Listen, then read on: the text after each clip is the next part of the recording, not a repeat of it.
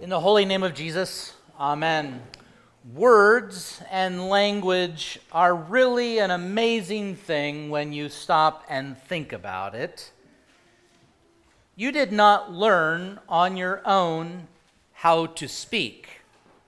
Your parents taught you. Your teachers taught you.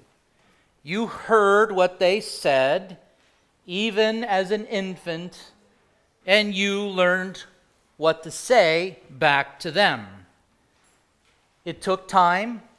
It took patience. It might have taken more time and more patience with your parents. And it took time and patience to sound out those words. Words to ask. Words how to properly address adults. Words to live by in a community as an adult. And as you got older, your parents still taught you words, and you might have used those words to ask for something, but you didn't get an answer. Maybe you got the wrong answer. And with those words came frustration, anger, confusion. And with that, you might respond in silence. And your parents might ask you, "What are you thinking? What's wrong?" Use your words. Words matter. But less and less as we get older, we aren't speaking as much, especially in our day and age of emails and texts. You can read an email and think, these people are violently angry with me. You can read a text message and see it all the wrong way. But if you actually take the time to sit down and talk to each other with words that you've learned, you might realize that that is the complete opposite. Try it sometime. It works. The words of prayer matter to God. They matter deeply to Him. Prayer is very, very important to God, and it should be very, very important to you. Prayer isn't simply asking for something, although that's what we typically think of. Lord, give me strength. Lord, get me through this day. Lord, help me figure out how to respond to this email or this text. Prayer is really a divine wrestling match. It's a struggle. It's in many ways like your parents not answering you or maybe giving you the answer you weren't expecting. Frustrations occur. In our sins, when you speak to God who hears your prayer, it's your will versus His will. His way versus your way. Your words versus His words. Be careful how you pray.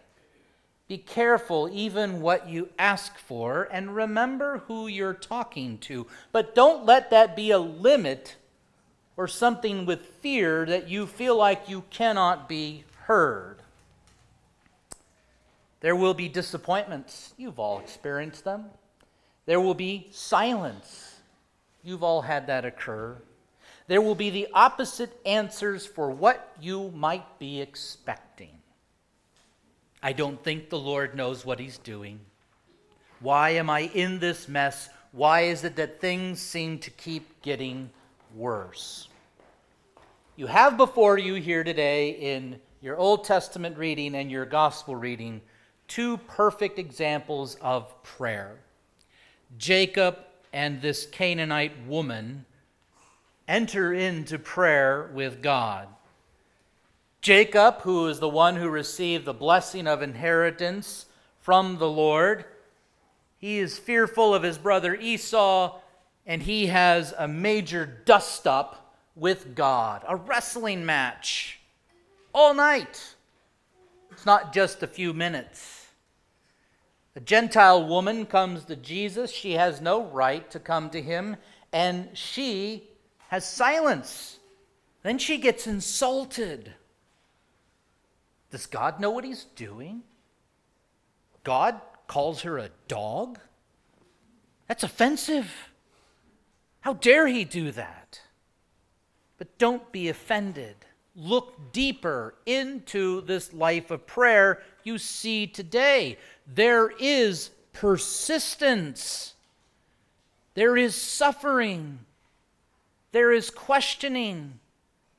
There's those things happening that we don't know what's going on. And it is God engaging you and me, not as some big person in the sky looking down upon us, but one who hears our prayers, yes, and says, let's get it on. It's time to wrestle. It's time to show you my way versus your way, O sinner. If you think that you can tell me how things should be, fine. I'll engage you. I'll wrestle with you. I'll pin you down. I'll show you that I am God and you are not. So, great, Pastor. That's really what I want to get into. Paul says pray without ceasing. Where's the motivation? Remember who you're speaking to, yes, and remember your words that you're using. You have the scriptures. We have copies of them all in your pews. You have probably multiple copies in your home. And in the middle of the Bible is what we call the prayer book of the Bible, the book of Psalms. And we like the Psalms like Psalm 23, the Lord is my shepherd, and we're frolicking around in green grass and still waters. But there are those Psalms that don't seem so motivational. They seem hard. They seem complicated. They seem like a wrestling match. Why, O Lord, do you stand far off? Why do you hide yourself in times of trouble, says Psalm 10.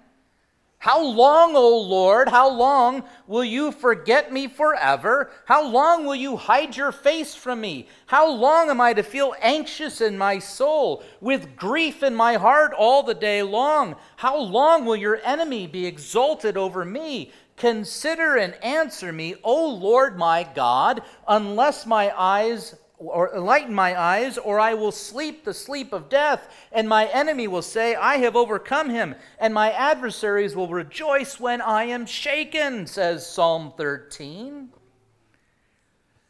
That's not on your motivational calendar, I'm sure. But it's there to be your words of prayer. To engage with God. These are the divine inspired word of God written down for you. Yes, to hear. Faith comes by hearing. But also, just like your parents placed your words into your mouth to speak back to them, God uses these psalms and the prayers of the Scripture to place into your mouth to speak back to God. When your world is going to hell in a handbasket, open up to Psalm 13. Cry out, why do you stand far off? Put that in contrast to when your world is falling apart and you say, oh Lord, you're just so awesome. You're great. I just ask this. Be careful which words you use. Jacob is in a wrestling match all night.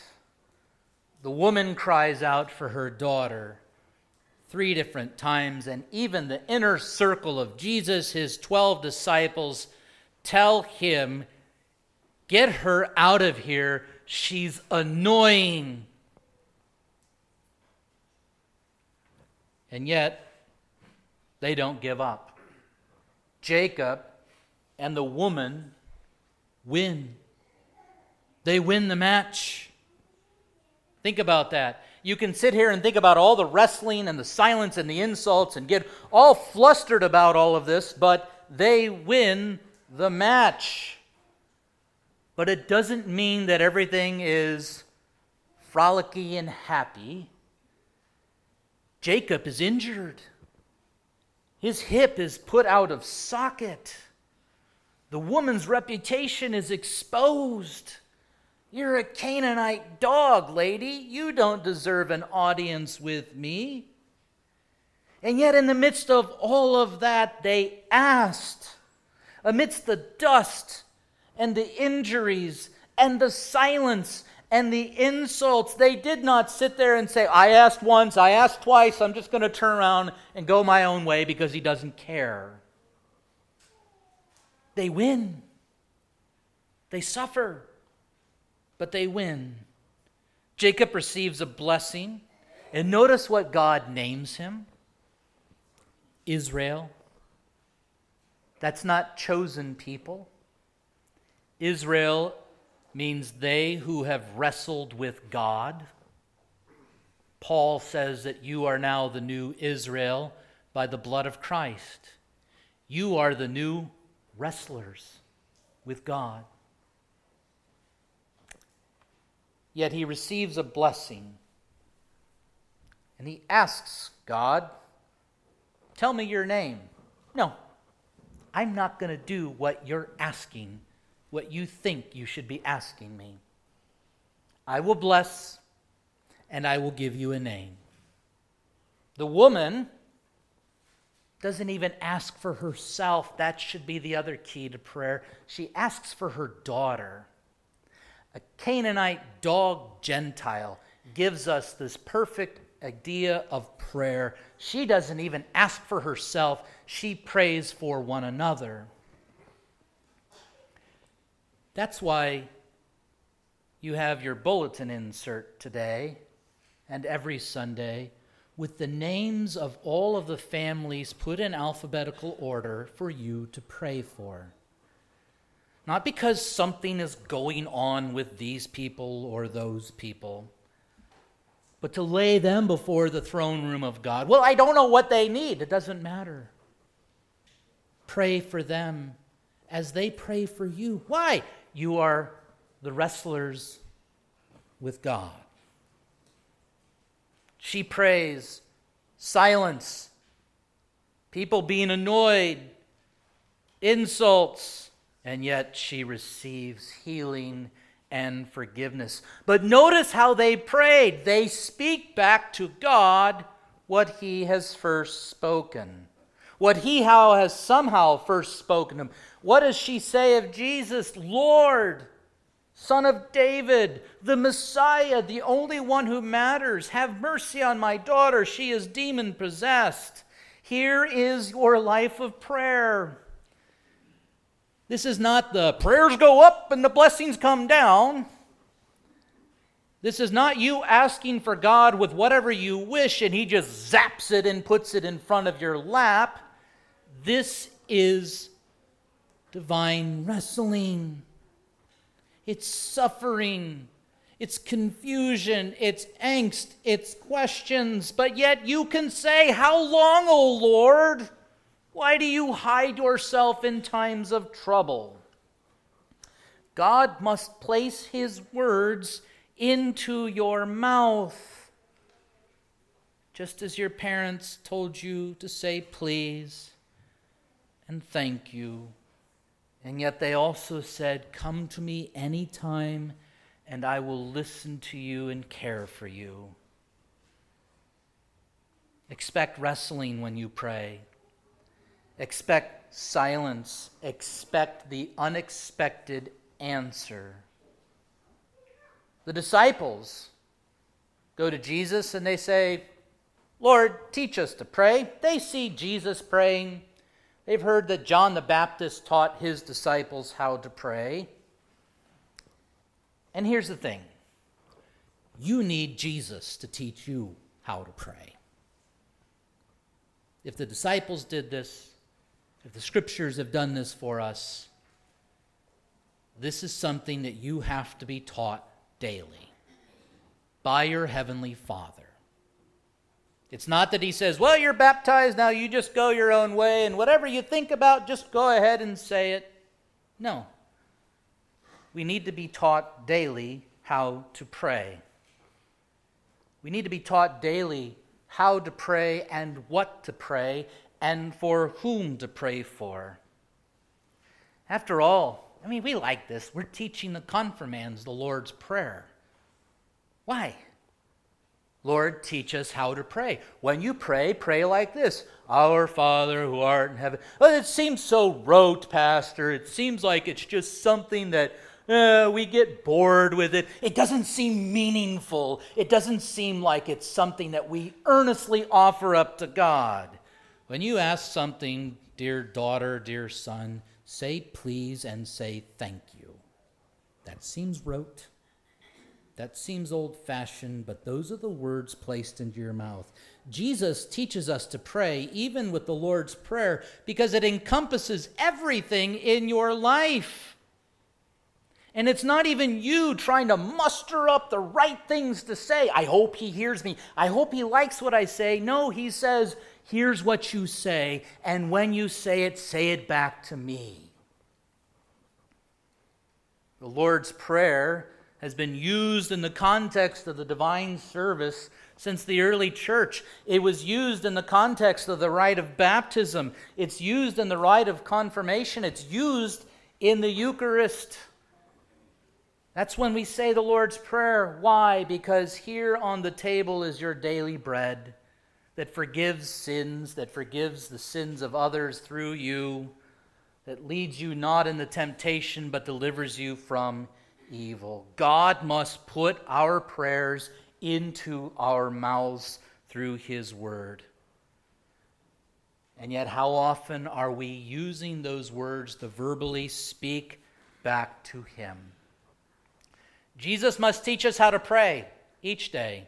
Why? Because he himself prays. Well, he's God. Yes.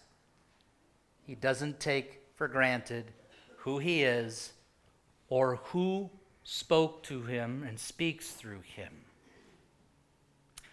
He says in John 12, now my soul is troubled, it's terrified, and what shall I say? Father, save me from this hour, but for this purpose I came to this hour. Father, glorify your name. Then a voice came from heaven saying, I have both glorified it and I will glorify it again. Notice what Jesus says, my soul is terrified. This is the Son of God, your Savior. He experiences this for you. Then he turns around and prays for his disciples. I have given them the words which you have given me. And they have received them and have known surely that I have come from you. And they have believed that you sent me. I pray for them. I do not pray for the world, but for those whom you have given me, for they are yours. And all mine are yours, and yours are mine, and I am glorified in them. He prays for you. He gives you his word. Jesus even goes on further in John 17 with his high priestly prayer as he prays for you. Hear what he says about you. I do not pray for the disciples alone, these alone, but for also those who will believe in me through their word.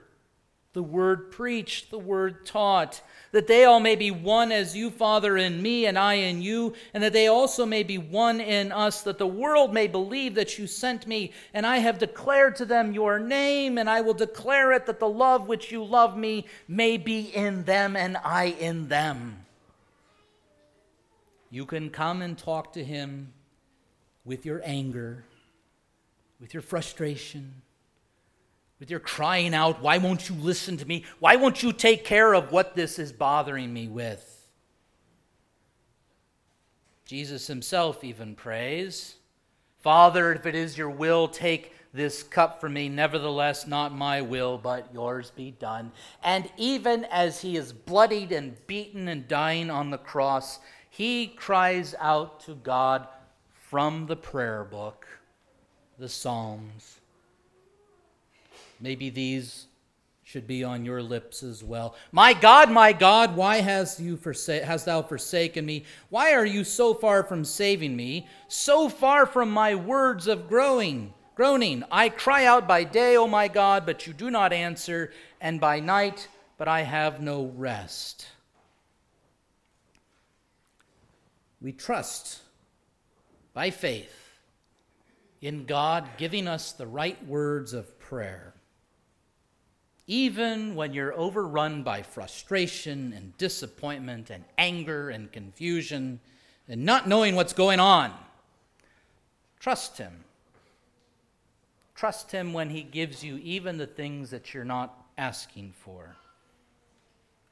Trust him, as Jesus even says to you, though, pray that you may not enter into temptation for yourself, what you think you need, what you think is right. Words matter. Prayers matter. It is an exercise in faith. And you may have heard this from me before. I don't like exercise. It's hard. It's painful. It's sometimes suffering. And yet we hear from the New Testament, let us run the race of faith with agony. With agony. Jesus talks about the persistent widow in Luke chapter 18. Go home and read that. She constantly asks this evil judge for justice, and finally, after her pestering and coming to him over and over, he gives her what she's looking for. And that's what Jesus is saying about prayer, over and over, over and over, over and over, over and again. But in all of this, you're reminding God who he is. Not because he forgot, but because he said he is who he would be. Faith clings to all of the answers, all of the no's. The woman admitted that she was not worthy. I'm a dog. Give me what a dog gives. Tell me something that I don't know, God. I like how Luther puts it with this. Luther says that this Canaanite woman caught Jesus in his own words, and he was happy to be caught. Lord, this is who you said I am. I acknowledge it. But even then, as a dog, I deserve the bread. Lord, teach us to pray. He has, and he will. And the scriptures are given to you to speak back to him what he has first spoken. You know this well from Paul. All scripture is given by inspiration of God. It is profitable for doctrine, for reproof, for correction, and for instruction of righteousness. The prayer of a righteous one is heard. All of this is given that the man of God may be complete, thoroughly equipped for every good work, which is praying. Praying for you and praying for others. Praying without ceasing. But also knowing that the Holy Spirit prays on your behalf day and night as he speaks back to God what you have heard. Father, forgive them, for they know not what they do. And yet, in everything as you dare, enter into the divine wrestling match that God places before you. Speak even what the psalmist says. O Lord, open my lips. Speak through me. The Psalms, the Lord's Prayer, Jesus' own words given to you. To Christ alone be the glory forever and ever. Amen.